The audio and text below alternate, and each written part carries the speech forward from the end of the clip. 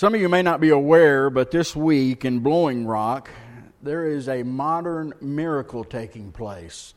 For the first time since 2012, there will be no orange traffic barrels on the 321 widening project. Amen. Amen. After 6 years and almost $75 million, they claim to be almost finished. Now compare that to our story from Nehemiah. Nehemiah followed his vision. He traveled 800 miles. He overcame opposition and criticism and discouragement and all other kinds of distractions. He cobbled together a group of 44 groups of people, and in less than 2 months, 52 days, he had them constructing a wall around the old city of Jerusalem, a wall that went 1.5 miles around the old city. And in less than 2 months, coming from a foreign country, motivating a group, they had completed half of their task. The wall was 7.5, almost 8 feet all the way around Jerusalem. 52 days. It's incredible when you think about it. Incredible when you think about how things are done today. I mean, if it was done today in a church, we would barely have time to get a group together to study how we were going to build a wall, much less build a wall. We'd get a group or committee together, and they would decide whether or not we needed a wall, whether or not we should build a wall, and then they would talk about how we would build the wall, and then they would bring proposals back, and then there would be discussion, and then there would be a vote, and then we'd go back and forth, and we'd talk about the opposition that we're facing, and how are we going to address them, and then we would finally decide how we were going to build the wall. But in Nehemiah's time, they were following a vision from God, and all it took was obedience. And God did the unimaginable. A wall that had been destroyed, that had been torn to rubble for 170 years was now beginning to rise from its ashes. How in the world did Nehemiah accomplish this? How in the world did Nehemiah take what many thought to be impossible, what many had believed to be out of the realm of reality, and make it real? Well, we find that in Nehemiah chapter 3. So if you have a Bible, I want you to turn there, Nehemiah chapter 3. These people that Nehemiah had constructing the wall, they had no training. They were not construction workers. They hadn't been told what to do or how to do it. They didn't have any understanding. As a matter of fact, for the last 170 years, most of them just walked right by, never even making a glance at the torn down wall. But Nehemiah came and cast a vision, and that vision became their goal. Now, a lot of people skip over Nehemiah chapter 3. If you have looked at Nehemiah chapter 3, it reads like a Hebrew phone book. It's full of names that you can't pronounce. It's like reading the genealogies in Matthew. You get started and you start finding names that you can't pronounce, and you just kind of give up. And so a lot of people skip over it. But there are some incredible principles here that I want to draw your attention to. And I'm not going to read the entire chapter. I'm just going to point out some things, because I would butcher their names. But I want you to see Nehemiah's plan for making the impossible a reality. How Nehemiah got these groups of people to rise up and do something that hadn't been done in 170 years. Now, you need to understand, and I encourage you to go back and read chapter 3. Chapter 3 is the most detailed description we have on the layout of Old Jerusalem. It labels where the walls are, where the gates are. As a matter of fact, many modern archaeologists will use Nehemiah 3 when they begin to go dig, because it is the only description we have of what the walls look like, how they were built. And so as we look at this, before we get to looking and diving into the chapter, I want to point out a couple of things, a couple of observations that jump out before we get there from what we've been talking about, following our dreams, following our goals. And the first is probably the most important. You need to understand, when you are following a God-given dream, when you are following a God-given vision, you will not be able to accomplish that dream, that vision on your own. See, God doesn't give us God-given dreams and God-given vision that only we can do. He gives us dreams and visions that will require the help of others, including Him, but the help of others. Nehemiah realized that though it was his dream, he couldn't build the wall by himself. He couldn't go in, and if he tried, it would take a lot longer than 2 months. And so he began to enlist, and he began to find people that had gifts and talents, and he became a master delegator. He began to put people in charge where they had giftedness, and they began to jump in and take over the roles and take over the responsibilities. He broke down the task in manageable processes. He said, we're going to divide it by 40, and each person will have this 40 sections of 65 yards each. Sometimes our task and our vision seems so huge. Some of your visions, some of your things that you've shared with me and we've prayed about for your family and for your marriage and for your career and for your future, those dreams that God has planted in your heart that you feel bubbling up, it seems impossible. It seemed impossible when Nehemiah stood in front of them in Nehemiah chapter 2 and said, look, we're going to build this wall. I mean, how many of them said, well, who's we? Because I don't know how to build a wall. But what Nehemiah did is he, instead of saying, look, this is our task, he said, look, right here in front of your house, this 65-yard section, that's your task. And you see, the way God works in our hearts and the way God works in churches is He begins to give us a little glimpse of a vision at a time, expecting us to step out on obedience. See, some of you have these big dreams. You're saying, God, I'm not seeing anything happen in that dream. It's because you're overlooking the small steps that He's opening for you to be able to fulfill that dream. We become so focused on the big task, so focused on how daunting it can be that we don't see the little doors and the little opportunities, the little walls in front of our own place. That God is saying, this is where you start with. This is how you begin. Nehemiah knew not to go and micromanage. He led. He went and shared with them, and then he got out of the way and let them do what God was calling them to do. And the only way you can see that happening, the only way he can get others to help is by focusing on the common goal. What motivated these people to get out of their houses and begin to work was Nehemiah put a goal in front of them, and that goal was not the walls. That goal was to glorify God. He said, these walls are not my walls. This city is not my city. This is the holy city of God. And God is calling us to do this work so that His name will be glorified among the nations. Israel had ceased to exist for 170 years. People mocked them. Those 3 men that we talked about a couple of weeks ago sat on the outside from Samaria and from Arabia, and they mocked the Israelites. And Nehemiah stood before them and said, they're not mocking me. They're not mocking you. They're not mocking this wall or this city. They're mocking our God. And the people got motivated because there was a common goal. You understand that what keeps us going is this idea that we have a purpose. And your purpose isn't necessarily to be the best husband or the best wife. That's part of it. Or be the best mom and dad, or be the best employee, or for us to be the best church in this community. Our purpose is to glorify God in everything we do and to extend His kingdom.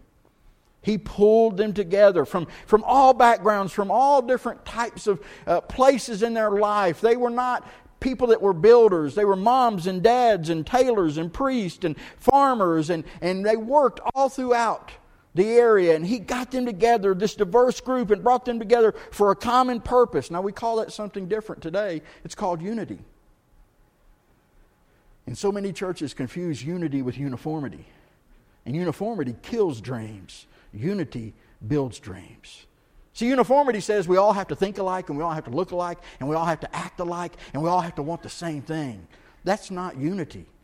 That's not God's will. Unity says we can all have different views. We can all have different ideas, different principles, different things that we are pursuing. But we all come together for one purpose, to glorify God. That's what Paul was talking about in 1 Corinthians 12 when he talked about the body in the church being like a human body. The finger may have its own purpose, and the toe may have its own purpose, and your liver and your spleen and your eyes and your ears may have their own purpose. But on their own, they can't accomplish anything. You cut off a finger and go put it in a box, it doesn't get anything done. It might exist, you can keep it alive, but it has no purpose. But when the finger gets attached to the hand, gets attached to the arm, gets attached to the body, all of a sudden it can accomplish great things. That's what unity is. Unity is this idea and principle that there is a bigger purpose and a bigger goal than my wants, my needs, and my preferences. And the Bible says that it is at a place of unity. Psalms 133. It is at that place of unity where God bestows His blessings. And I want to share with you this. God will never pour out His supernatural power on the church and on us and on denominations and on Christians in general until we become united. We get so divided over such stupid things. You understand that's the enemy? That's the devil.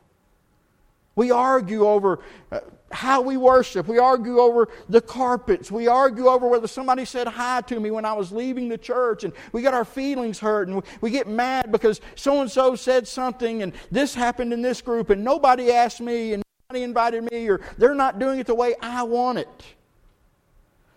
You see, when you're focused on a common goal, all those things take back seat. Maybe they're important things. Maybe they're things that you need to deal with.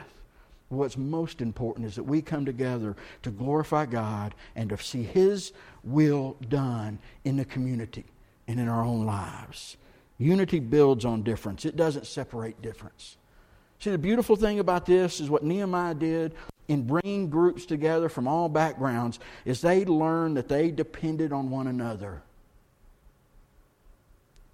If I built my wall and next door neighbor didn't build his wall, guess what happened? My wall became weaker.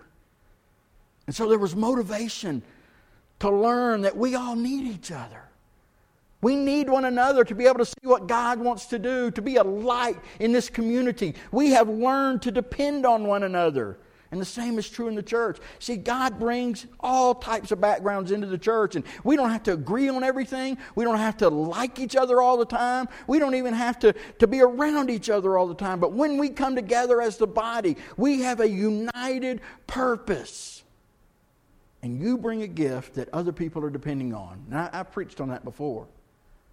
You recognize that when God calls you to a church, that is the place because He knows that church needs your gift. And when you're not there, that church is missing what you bring to the table.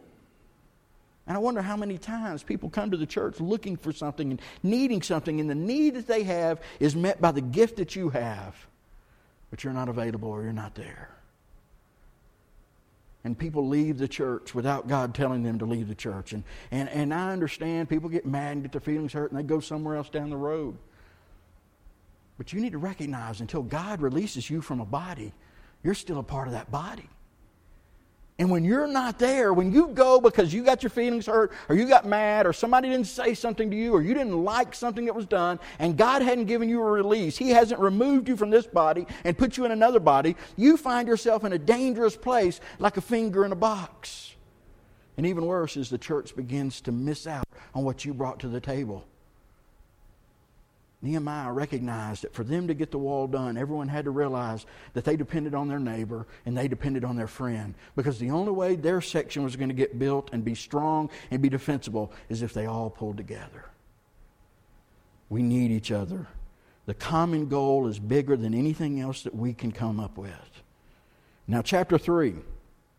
I don't really, probably one of the hardest passages I've looked through to try to find some key principles because you can get lost in these names. But I really believe there's some truth here that I want to give you for just a few minutes. Some truth that I think will help you personally in following your vision, your dream, seeing the impossible become reality, but also for the church.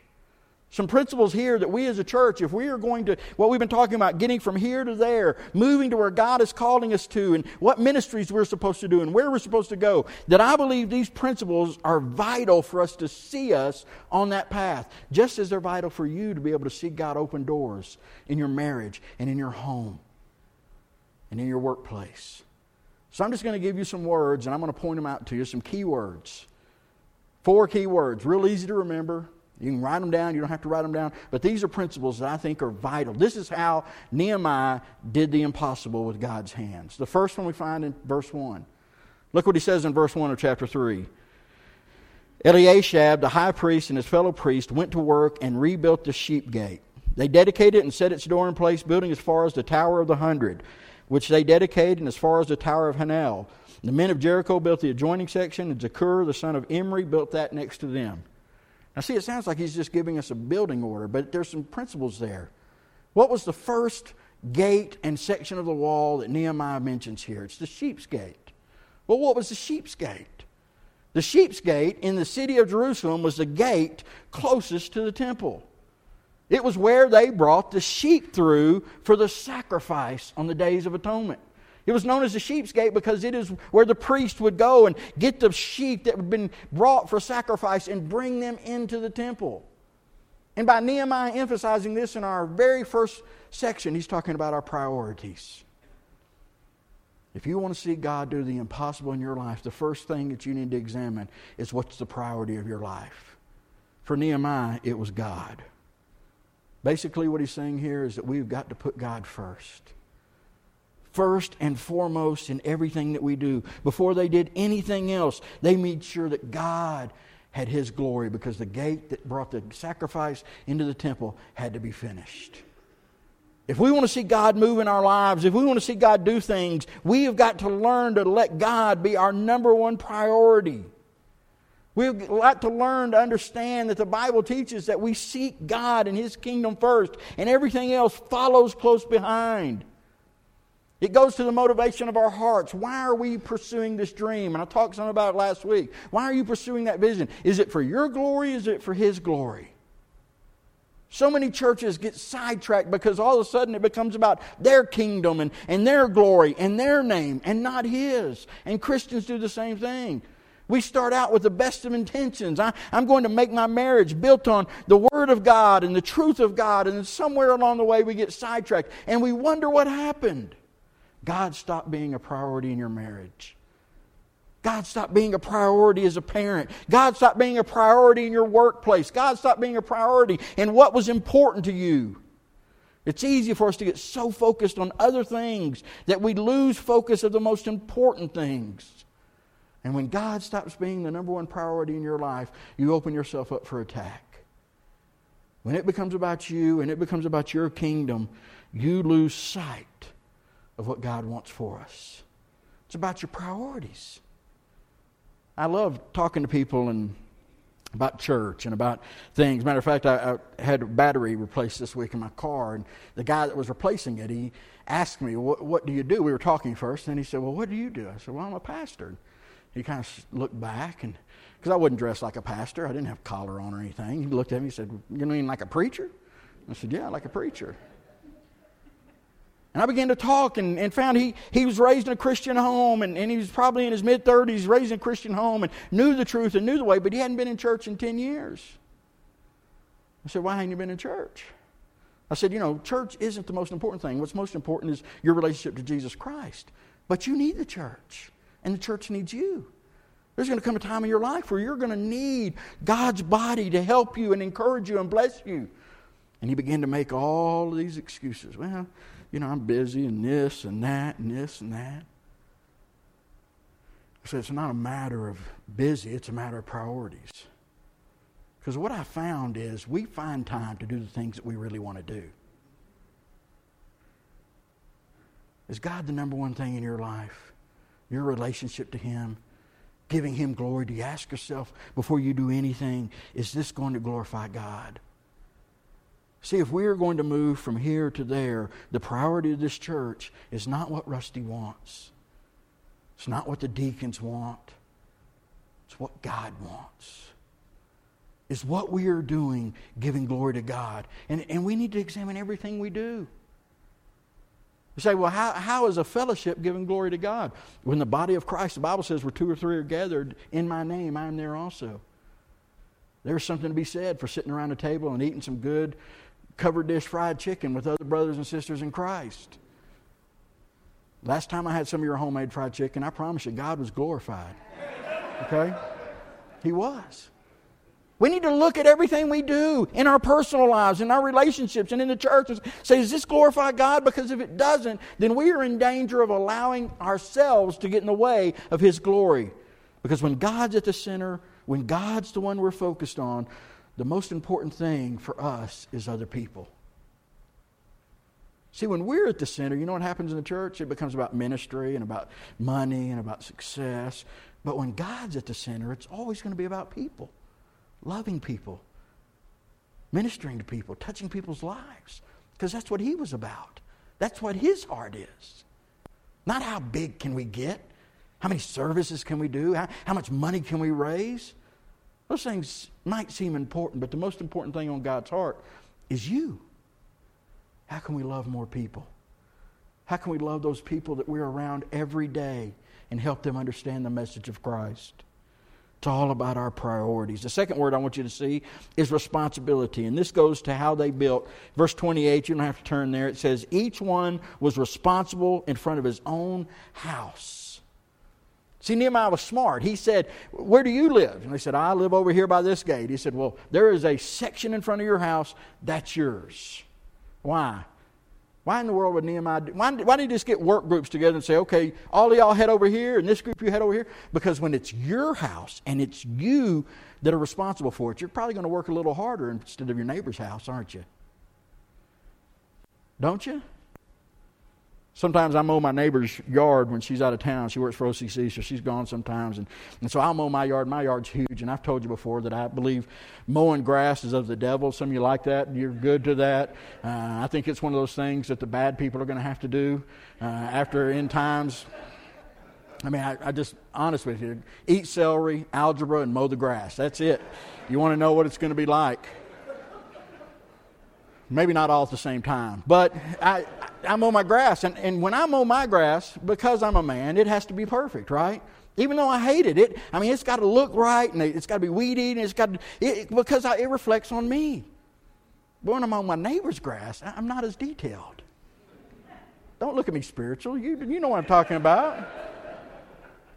You don't do it the same way. Why? Because it's my neighbor's house. It's not my house. People aren't going to drive by and go, hey, look how rusty. He messed up that yard. They look at mine. So Nehemiah said, you take responsibility for your own house and you give it everything that you got. See, sometimes our first order of ministry, the first place that God's wanting us to step out in the big picture of our dreams, is in your home. Please hear me. Some of the greatest things that you'll ever do for God are the way you raise your children. It's the way your marriage reflects Jesus Christ to people around you. You have a responsibility. You have a responsibility to not just bring your kids to church. There's a whole generation of people that were drugged to church and brought to church that have dropped out of church. Why? Because they were never told why they were brought to church and drugged to church. They were never taught why it's so important to come and worship and how we need each other. This is the place that we've got to be. So many that were raised, this generation that we're mourning that we've lost, this millennial generation that's dropping out of the church, that grew up in the church. Why in the world are they dropping out? Because they went to church for the 18 years they were at home and they heard mom and dad sing the songs about grace and mercy and love and forgiveness. And they heard them talk about the power of God. And then they went home and they didn't see it lived out. And when they got to the place of having to decide on their own, they said, why in the world should I go? It didn't make a difference in my parents' house. Some of the first places of ministry are right in front of you. It's in your home. We've got to learn to be consistent. We've got to take responsibility. Church, you are called to take responsibility for the church. Do you understand that? It's not my church. It's your church. So many in the church today are willing to say, I'll just do whatever everybody else wants. No, it's your church. Get involved. Get involved serving and ministering and leading and take responsibility for what is His.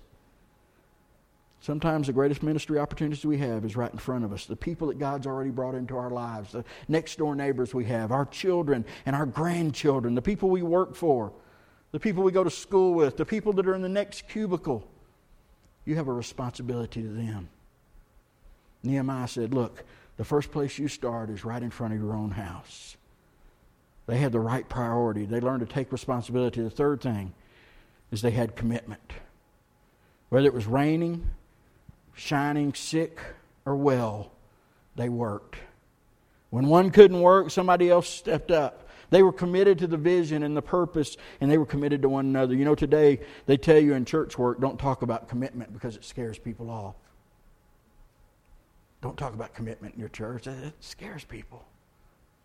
It amazes me that we say we are committed to Christ, but we're not committed to His bride. We're committed to what God wants for us, but we're not committed to doing it. Committed to talking about it, but not living it. It's time that we learn what commitment means. It's time that we stand up and make ourselves committed.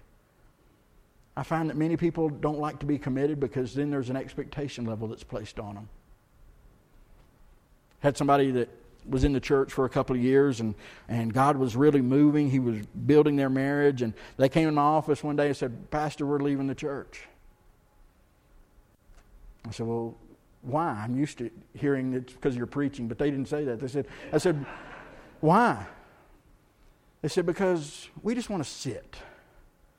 And we feel like every week you're talking about serve. And we just don't want to be committed." And I blessed them. But I thought you're never going to find a church you're happy at, or it's not a church. Because the church exists for the people of God to serve. The reason we are here is to facilitate the gifts that God has given you so you can become what He's called you to be. And to do that means the first step that you've got to do is make a commitment. I'm in. I'm a part. I'm committed. That means stepping up beyond your place of comfort. Find a small group. Get involved in a Bible study. Sign up to a ministry team. Start serving. Something beyond just Sunday morning, coming and singing songs. You know, the reality in Jerusalem was exactly in Nehemiah's time like it is today. There's no difference. People say, well, times change. It's no different. The same things we face in the church today that you and I face, Nehemiah faced. Some people did all the work. There's 4 verses. You can go back and read them. Verse 4, verse 27, verse 18, 24 describes 2 groups of people. They finished their wall in front of their house first, and you know what they did? They looked around to see who else wasn't finished, and they went over and began to help them. And they went over and began to help them. See, there's some people in the church that don't have to be told there's a need. They just go and do. And praise God for that. They don't have to be asked. They don't have to have somebody come and put a finger on them. When they hear that there's a need, when they sense that there's a need, they dive in and they go all at to see that it's accomplished, to see that it's done. They don't ask about when and how and why. They don't go and say, use me if I have time. They just dove in and they started working on other sections. They didn't sit back and wait. They didn't look at their neighbor's wall and say, look, you're not working as hard as I am. Yours isn't complete. They went and helped. But then there's also some that didn't do anything. If you look in your passage, you can see that in verse 5, Nehemiah names names. He talks about the leadership, the nobles who would not put their shoulder to the work under their supervisors. So they didn't want to work. They didn't want to be under somebody else's leadership. They didn't want to do it unless they were in charge. Nehemiah said, here's the group that bailed out. And in church, that's the truth. You recognize that the old saying that 20% of the people do 80% of the work, that's true in almost any organization. And sadly, it's true in the church. We do a little better in our church. We went through the rolls and looked at things a couple of years ago, and we're about at 45%, but that's not good enough. See, everybody has to be a part. Everybody has to step up. Some work, the problem in the church is it just doesn't seem glamorous. I mean, let's be honest, who wants to change diapers in the nursery? Right? I've done my time. I got 2 kids. They're both 20 and older. I don't like diapers anymore. Now, I know when you become a grandparent, all of a sudden, oh, it's so cute. I'm not in that. Some of you that are grandparents, we have a nursery sign-up that you can go and get all your diaper changing out of the way. Some things aren't glamorous, but they're vital for the church. See, we think if it's not on stage, if your name's not in the order, then it's not important. But we don't recognize, going back to Paul's examples, that every part counts. I want you to listen to this. Talking about all the groups. Verse 14, listen to this. The dung gate was repaired by Malijah, the son of Rechab, the ruler of the district of Beth-Hakerem. He rebuilt it and put its doors and bolts and bars in place. Let me ask you, if you were getting assigned a gate to fix, how many of us would choose the dung gate? You know why it's called the dung gate? That's part of its name. Sheep's gate, dung gate. They bring the sheep in, they take the extra stuff out. Dung gate. I mean, I don't see that in a shirt. I built the dung gate, right? I mean, it's not something... But without the dung gate, guess what happens? The city starts stinking. See, there's nothing that's insignificant in the body of Christ. Nothing that's too minor, because it all works together. It all comes as part of one. And some of you say, well, I'm not willing to serve unless it's this way and this way and that way. We need people that are willing to step up and say, here's my gifts, and I don't care if anyone ever sees, like we talked about last week. I just want to serve. Francis Chan says this, talking about the dung gate. Christianity is like manure. When it's spread out, it nurtures and fosters growth. When it sits in a pile for too long, it starts to stink. See, that's the beauty of unity. We all have a responsibility and we all fill it in. Commitment, priority, responsibility, and the last thing, and I'll close with this. Listen to what it says in verse 20, chapter 3. You might miss it if you read it. Next to him, Baruch, the son of Zabbai, zealously repaired another section. He zealously, the word for zealous there is passion. He was passionate about what he was doing. You see, if you want to see the impossible become reality, the first thing is to make sure that God is glorified in everything you do, that He is first, what He wants is first. Then you take responsibility for your family, take responsibility for the things that are around you. Then dive in and get committed. Say, I'm doing this. This is where I'm going. Commitment takes a step of faith. And then lastly, it requires passion. And passion's not something you can work up. I know people say, well, we get excited. And that's not passion, that's joy. Passion is something that wells up within you. Passion is something that comes from seeing. Remember what I told you? From seeing the way things are and seeing the way things could be. The way things should be. The way things must be. When your vision is all about looking and saying, this is the way we are, but that's the way we could be, then there is a passion that bubbles up inside of you that propels you to say, I got to do this. We have to do this. And you want to give it everything. You ever been around passionate people? It can be exhausting, can it? But passion is contagious. You can't teach passion, you catch passion. They were excited. Why? Not because they were building a wall. Who gets excited about building a wall except engineers and wall builders, right? Nobody likes building. Why were they excited? They were serving God and they were about to give Him glory in everything that we do. You see, when you're shoveling snow off the sidewalk, when you're changing diapers in the nursery, when you're here 5 nights teaching Vacation Bible School or preparing food for VBS, or you're here handing out programs or singing in the choir, you're not doing it for us. You're doing it for Him. And when you focus on doing it for Him, you can't help but be passionate. Gets you excited. And if it doesn't get you excited, then maybe you're not doing it for Him.